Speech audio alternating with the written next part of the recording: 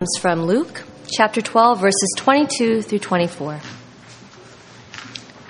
Then Jesus said to his disciples, "Therefore I tell you, do not worry about your life, what you will eat, or about your body, what you will wear.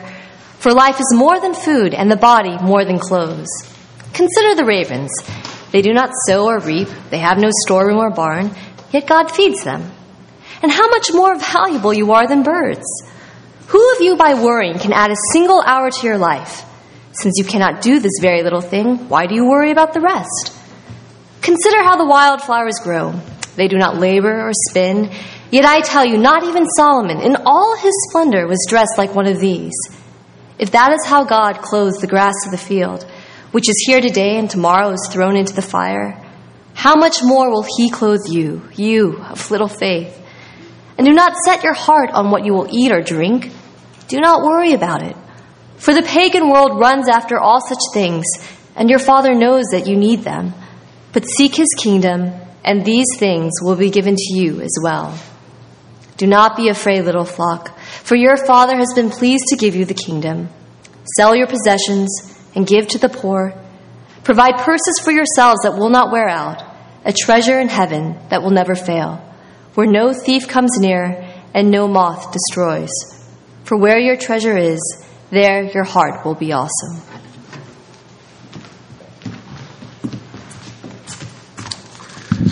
Public reading is a gift, isn't it? And it's a joy for us to have gifted readers help bring alive God's Word and passages like this. So thank you, Jessica, and the other readers that we have in our community. Thank you. Let me say a word of prayer, and we'll look at this. Jesus, we thank you for all the ways that you have poured out your gifts upon this church community, whether if it's people that read well or care well or speak well or serve well, all things that come from you.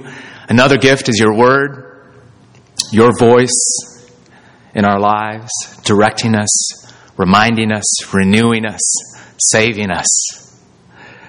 We thank you for the voice that we hear through your written word. And we pray that we would listen well, that we would hear you well. Give us humble hearts, receptive hearts. Give us Jesus. In his name we pray. Amen. As many of you may know, last week I was out of town on a special leadership retreat, something we've done annually now for the last 8 or 9 years. We call it the Session Retreat, and session is a Presbyterian word for the group of elders and pastors over a church. And this was, speaking of extended family of faith, the time for myself as well as the elders and pastors of the other congregations of our Grace DC network to go away up to the Northeast actually, for times of prayer and relationship and lots of food, but also decision making and planning. And it was a wonderful time. On my way out our front door, as I said goodbye to Paula and then hopped onto the metro, it occurred to me that I actually hadn't really prepared to get away. You know, sometimes you need to get ready, to rest, or to retreat, to decompress. I realized I hadn't done that, and so I started just flipping on my phone and emailing Paula some reflections and some thoughts as I realized I had left behind my family and work and neighborhood life and was off to a car up to Vermont. And that's when it occurred to me as I was writing to Paula, and I said something along these lines, it hasn't really hit me till now just how much stress I've been carrying around. How much has been on my mind or on my back, as it were, carrying around day to day, functioning well, moving from thing to thing and burden to burden and responsibility to responsibility, helping to raise 2 toddlers, one named Elena and the other one named Grace, Meridian Hill, a toddler church that's still growing into a state of financial stability, long-range decision-making challenges that are always in play, relationships that we all have in our lives that we're wondering, is such and such person I care about doing all right? There's a search for a home in an overheating housing market, second child on the way, lots of programs in the church on the way. Then every now and then, a terrible incident like one that we had just up the street here, a crime of violence, a neighbor, a victim of that. Realizing I've had a lot of worries on my mind and on my heart. I wonder if you do too. Worry is what Jesus is addressing here in this passage. Jesus is talking to a crowd of very ordinary people. These aren't religious elite types. These are just people like you and me. People that are living day to day. People that are here in this passage, farmers, fishermen, peasants. He's up in an open space next to the Sea of Galilee, and he's teaching them about a number of things. And here he lands on the topic of worry. Now, I know maybe the word worry doesn't actually capture what you feel like you're going through today. But maybe you say, yeah, actually what I do feel, however, is pressure from responsibilities at home or at work. Or maybe a decision that I need to make that's just been weighing me down. Maybe it's stress. Or maybe it's just uncertainty in life, not knowing what's coming up in the future. I don't know what to do. I don't know what's going to happen. Worry at the heart of which is just really a sense of iffiness that gives way to fear. Different people cope with it differently. Different people struggle with different forms of it. What have you, dear friends, been worrying about lately? Maybe you're new to the neighborhood or new to the church or maybe new to your housing situation. Maybe quietly you're saying to yourself, am I going to have real friends? Maybe you're struggling to make ends meet. Maybe you're saying to yourself, will I be able to pay the bills this month? Or maybe you know you're able to pay the bills, but you keep on doing like I've been doing and parking in the wrong zone and getting your car towed. And so even when, I don't know how many times this has happened, it's a little embarrassing, don't ask us why it keeps happening. Right? And slowly you watch money going out the door. Or maybe you recently lost your job and you're wondering, will I ever get another one? Or maybe the worry of your heart is, will I ever find a husband or wife? Will we ever be able to have kids? Maybe there's someone else's life on your mind, their well-being because of self-destructive behavior. What is it for you? And I want to invite you to identify it.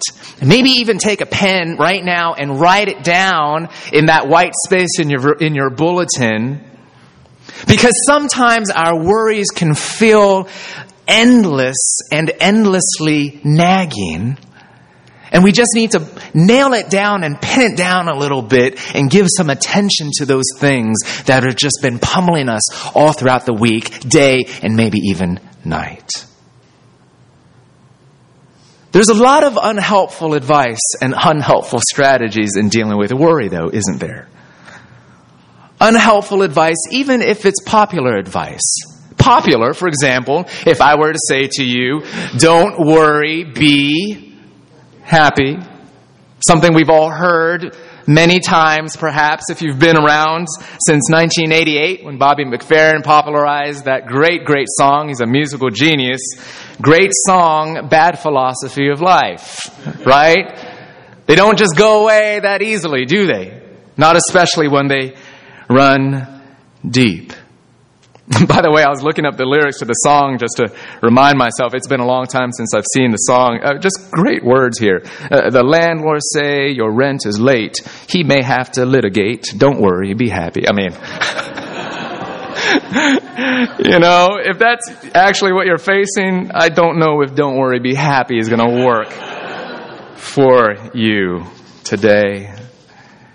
Unhelpful advice. Sometimes even coming in spiritual, even Christian form. Not don't worry, be happy, but don't worry, trust God. I mean, just that simple, right? Just trust God. And it's not that Jesus doesn't say that. You do hear him say, "Oh, dear friend, oh, ye of little faith." Worry is overcome with faith. But what does that mean? What does that look like?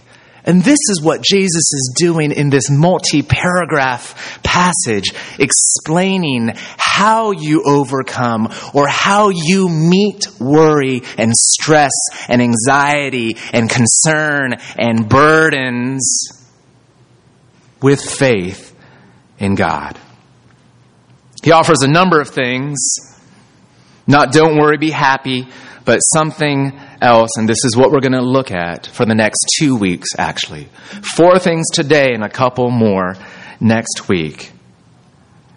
If not don't worry, be happy, then what is it? What's the answer? Number 1, Jesus says, don't worry, be a bird watcher. Be a bird watcher. First of all, did you notice the way that Jesus teaches this? He's telling us that the way to overcome stress and worry is that you need to argue with yourself. You need to reason with yourself. You need to talk to yourself. He's saying, look, if you're worried, consider the ravens. If you're worried, consider the lilies of the field. Don't you know this? Don't you see this? Don't you believe this? He's telling us it doesn't just magically go away. Why? Because worry is the battle of the mind and of the heart. And it's a mind and a heart that's believing lies. Lies like, I'm never going to find anyone that's going to take care of me or love me. Lies like, there might be a God out there, but he doesn't actually care about the details of my life. Lies like, sure, Jesus died for me, but he kind of checked out of my life after that. Lies like, I really do have the power to overcome all things in life and control my worries away. We'll come back to that in a little bit. Jesus says you have to argue and reason with the lies of your worries and replace them with better reasons for trusting in God. And here he gives one by pointing us to birds of all things. Verse 24, consider the ravens. They do not sow or reap. They have no storeroom or barns, yet God feeds them. And how much more valuable you are than birds. Remember, ravens in ancient times, and they still are this way as well, they were wild birds. We're not talking about cute, pretty, keep me company type of parakeets or exotic birds that are pleasant to look at or to be around. We're talking about nasty birds, scavenger birds. Birds that run around and pick at food in a garbage heap. Birds that eat stuff off the ground. Birds that are dirty, that are annoying. So we need to modernize and urbanize this little illustration that Jesus gives. What might be the modern equivalent of such a bird in a neighborhood like ours? I heard someone say rats. That's actually the right... Pigeons are rats with wings. When was the last time you saw a pigeon pushing a shopping cart down aisle 4 in Giant, the supermarket right over here? It's a ridiculous thought, a foolish thought. When was the last time a pigeon carefully stored away its food to make sure it had something to eat tomorrow? When was the last time a pigeon did anything to anticipate its need of food? Jesus makes the point, they don't. They never have to. Why? Because God takes care of its needs. And you have to understand here the argument. Here's a nasty rat bird And you have never seen a dead pigeon that died of starvation. Hit by a truck is a different story. God cares for its needs and never lets it down. And this is what Jesus is saying. Don't you think God cares about you much more? You're more important than the birds in the eyes and the heart of God. And here you are worried and anxious and stressed out because that need, what is it?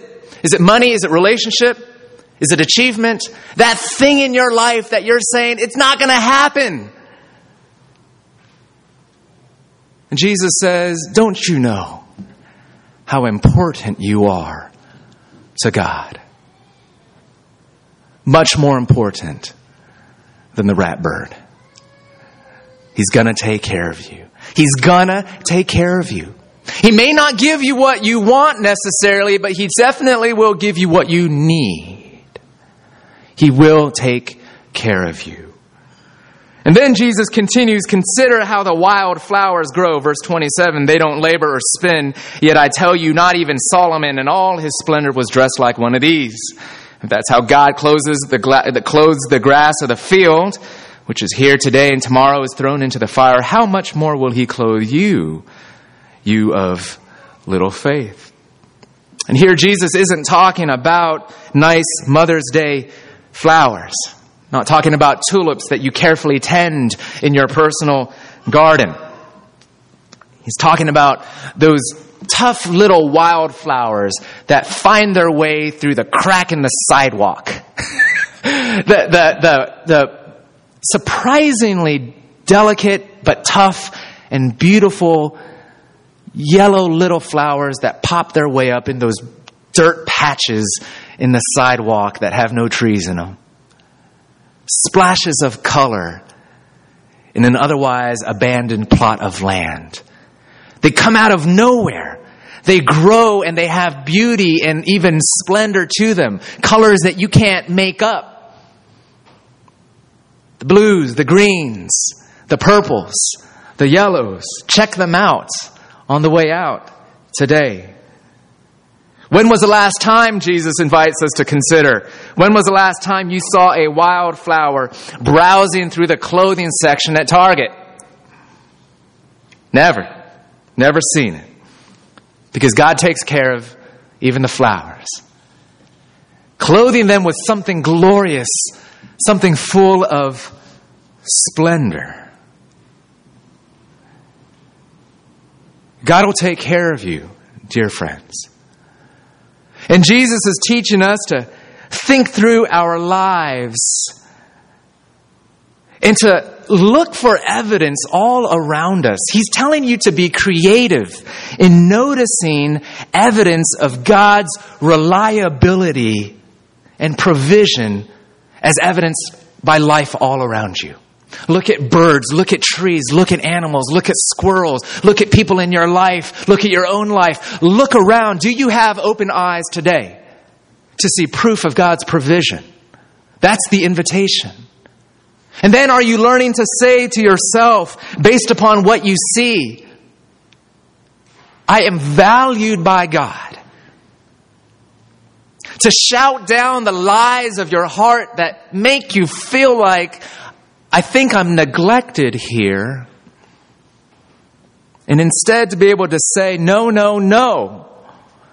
I'm loved. I'm important to God. The God who made me. The God who redeems me. God will take care of you. And that one need, the one you just jotted down, that one need, God will take care of you. Just look at the birds. Do that on your way out today. Go find yourself a friendly pigeon. Don't touch it, though. Number 2. Don't worry, be a bird watcher. Number 2, don't worry, be reasonable. Man, Jesus gets really down to earth and practical and logical here in verse 25. Who of you, he says, by worrying can add a single hour to your life? When was the last time your anxious heart and your stressing and your obsessing over whatever it is that's on your mind and heart, when was the last time that actually did you any good? Worrying, you just have to love the simplicity of this wisdom. It's not a big point. It's almost in passing, but worrying gets you nowhere. Doesn't actually do you any good. Doesn't change anything. In fact, it drains you. It's a waste of energy. Corrie ten Boom, who was a Christian woman who hid Jewish families in her home during the Nazi Holocaust. In other words, she knew a little bit about stress and anxiety. Has this wonderful quote where she simply says, look, worry does not empty tomorrow of its sorrow. It empties today of its strength. And some have said worry is like a rocking chair. It keeps you busy, but it gets you nowhere. And some of us are just so consumed with thinking and overthinking and fearing and over-fearing, thinking that that's the most responsible way to tackle your worry, or maybe you just don't know any other way. You're getting nowhere. In fact, you're probably killing yourself. You can't add a single hour to your life. Don't worry, be reasonable. Number 3, don't worry, be human. Don't worry, be human. Let me read that verse again, verse 25, and again along with verse 26. Jesus says, who of you by worrying can add a single hour to your life? Since you cannot do this very little thing, why do you worry about the rest? In that first verse, Jesus literally says, who of you by worrying can add a cubit to his span? A cubit was an ancient measurement of distance, which was the length from your hand to your elbow, approximately 18 inches. He's saying you don't have the power to elongate your life by 18 hours, or to elongate your reach into that thing you are trying to grasp at, a relationship or a spouse or more money or more stability or more happiness, these things that are just making you anxious. Your worrying can't make your arm 18 inches longer. Your worrying can't make your day that feels overly crowded 18 minutes longer. Your worrying can't add $18 an hour to your paycheck. It can't. And here Jesus is putting his finger specifically on our powerlessness before the circumstances that we're facing. You cannot do this very thing, Jesus is saying. In other words, you wouldn't worry so much if you really believed you can't do this very little thing.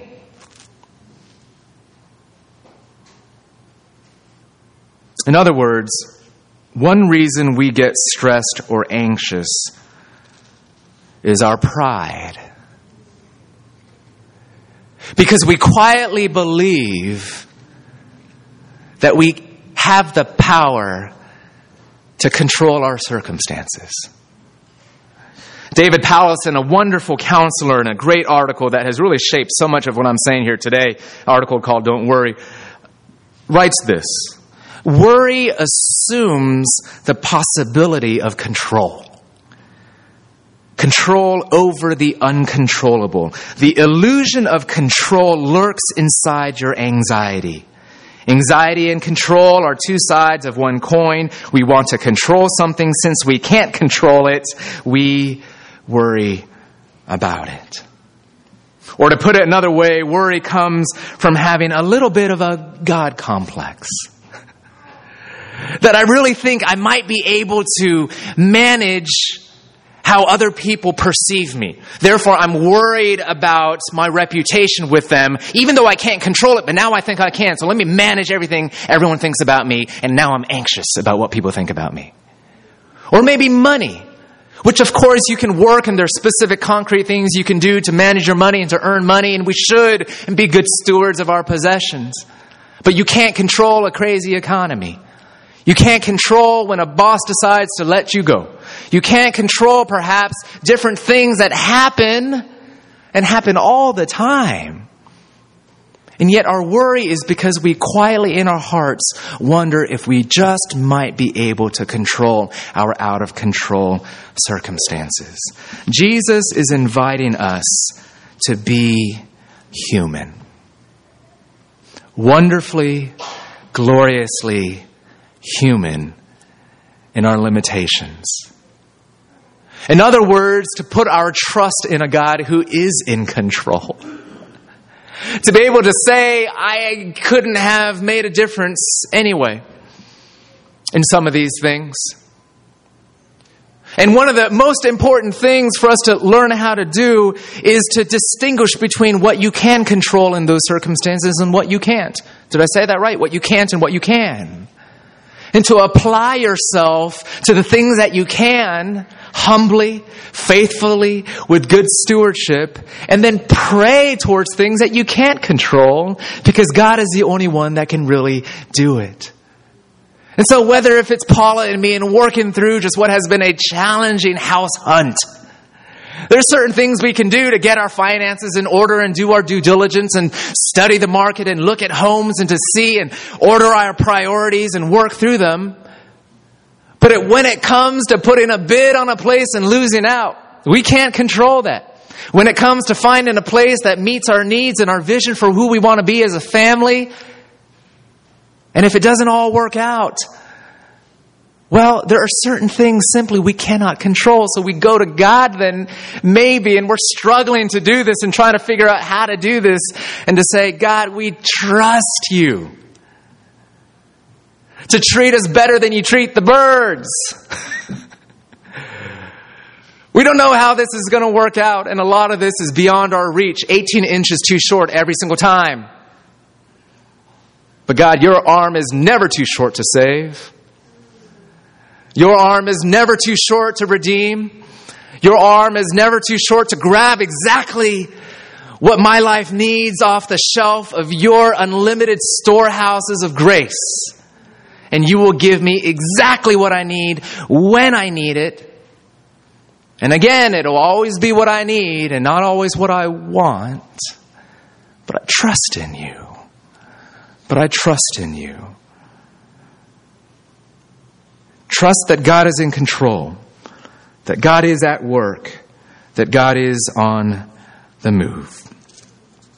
And lastly, for today, again, we've got a couple more coming up next week, but don't worry. Don't worry, be a bird watcher, be reasonable, be human. Lastly, be a child. Be a child. You're not just important to God because you're a person. You're important to Him. You're valuable to Him because He's your Father. And if you've embraced Jesus, you're God's child. He loves you, cares for you. Verse 29, and do not set your heart on what you will eat or drink. Do not worry about it, for the pagan world runs after all such things, and your Father knows that you need them. You have a Father that knows that you are needy, knows that you are flighty, knows that you are limited, knows that you are weak, who loves you and sees all of your needs with perfect wisdom and perfect insight. He knows what you need. Verse 32, do not be afraid, little flock, for your Father has been pleased to give you the kingdom. Your Father is generous. Do you secretly believe that God is a miser, holding back the best of what he has from you. He can only give you his splendor. He can only clothe you with glory. He will only give you the best. Again, it may not be the best you had in mind, but can you trust the goodness and the kindness of your heavenly Father? Because he's generous, and it's his joy, it's his delight. He doesn't just give us relief for our stress or solutions for our worries. He gives us himself. You're not alone. You have a Father who rules over the universe, who cares for every need, who watches over you, who knows the number of hairs upon your head, who knows your needs before you even notice it, and who's already at work in supplying for your needs before you ever ask him. It's the kind of daddy you've got. Do you believe it? Do you believe it? And how you become a child of the Father in the first place gives you the deepest kind of assurance that he is indeed this kind of Father. Because to become a child of the Father, you embrace that God has taken care of your deepest need, your greatest need, your need to have your sins removed from you, forgiven, for justice to be served on your behalf. You know, here's something really that we all ought to be worried about, and that is having to stand before a just God with our terrible record of selfishness and sin. That's something that we should be worried about, but that you have assurance not to have to be worried about if you know that God has sent his Son in your family to take justice on your behalf. A God who met this need by sending his Son to hell and back in your place, in my place. And if he's already done that, why do I think that he's ever going to stop caring about my smaller needs? If he's already gone from eternity and back and poured out infinite kindness and grace, if he's already given up his most valuable possession, his own Son, to have me as his valued son, his child, his daughter, why do I think he's going to stop doing that now? You have a Father. Have you thought of that recently in that little sphere of that concern or stress or anxiety that you've been worrying about lately? Which one of these things do you most need to wrestle with or let wash over you in the coming week? Jot some thoughts down. Again, worry and stress and anxiety can feel like this avalanche of emotion and sort of this ambiguous, heavy, crazy, nasty thing that you can't get your mind around. It feels endless, but it's actually quite specific. Nail it down, write it down, pray it through, believe these promises. Let's grow. Let's grow together in our worry. Let's pray. Jesus, we are asking that you give us your Spirit to apply some of this, that we might be made new in some specific area of our lives. Thank you for setting us free, for giving us hope, for giving us your Son. In Christ's name we pray. Amen.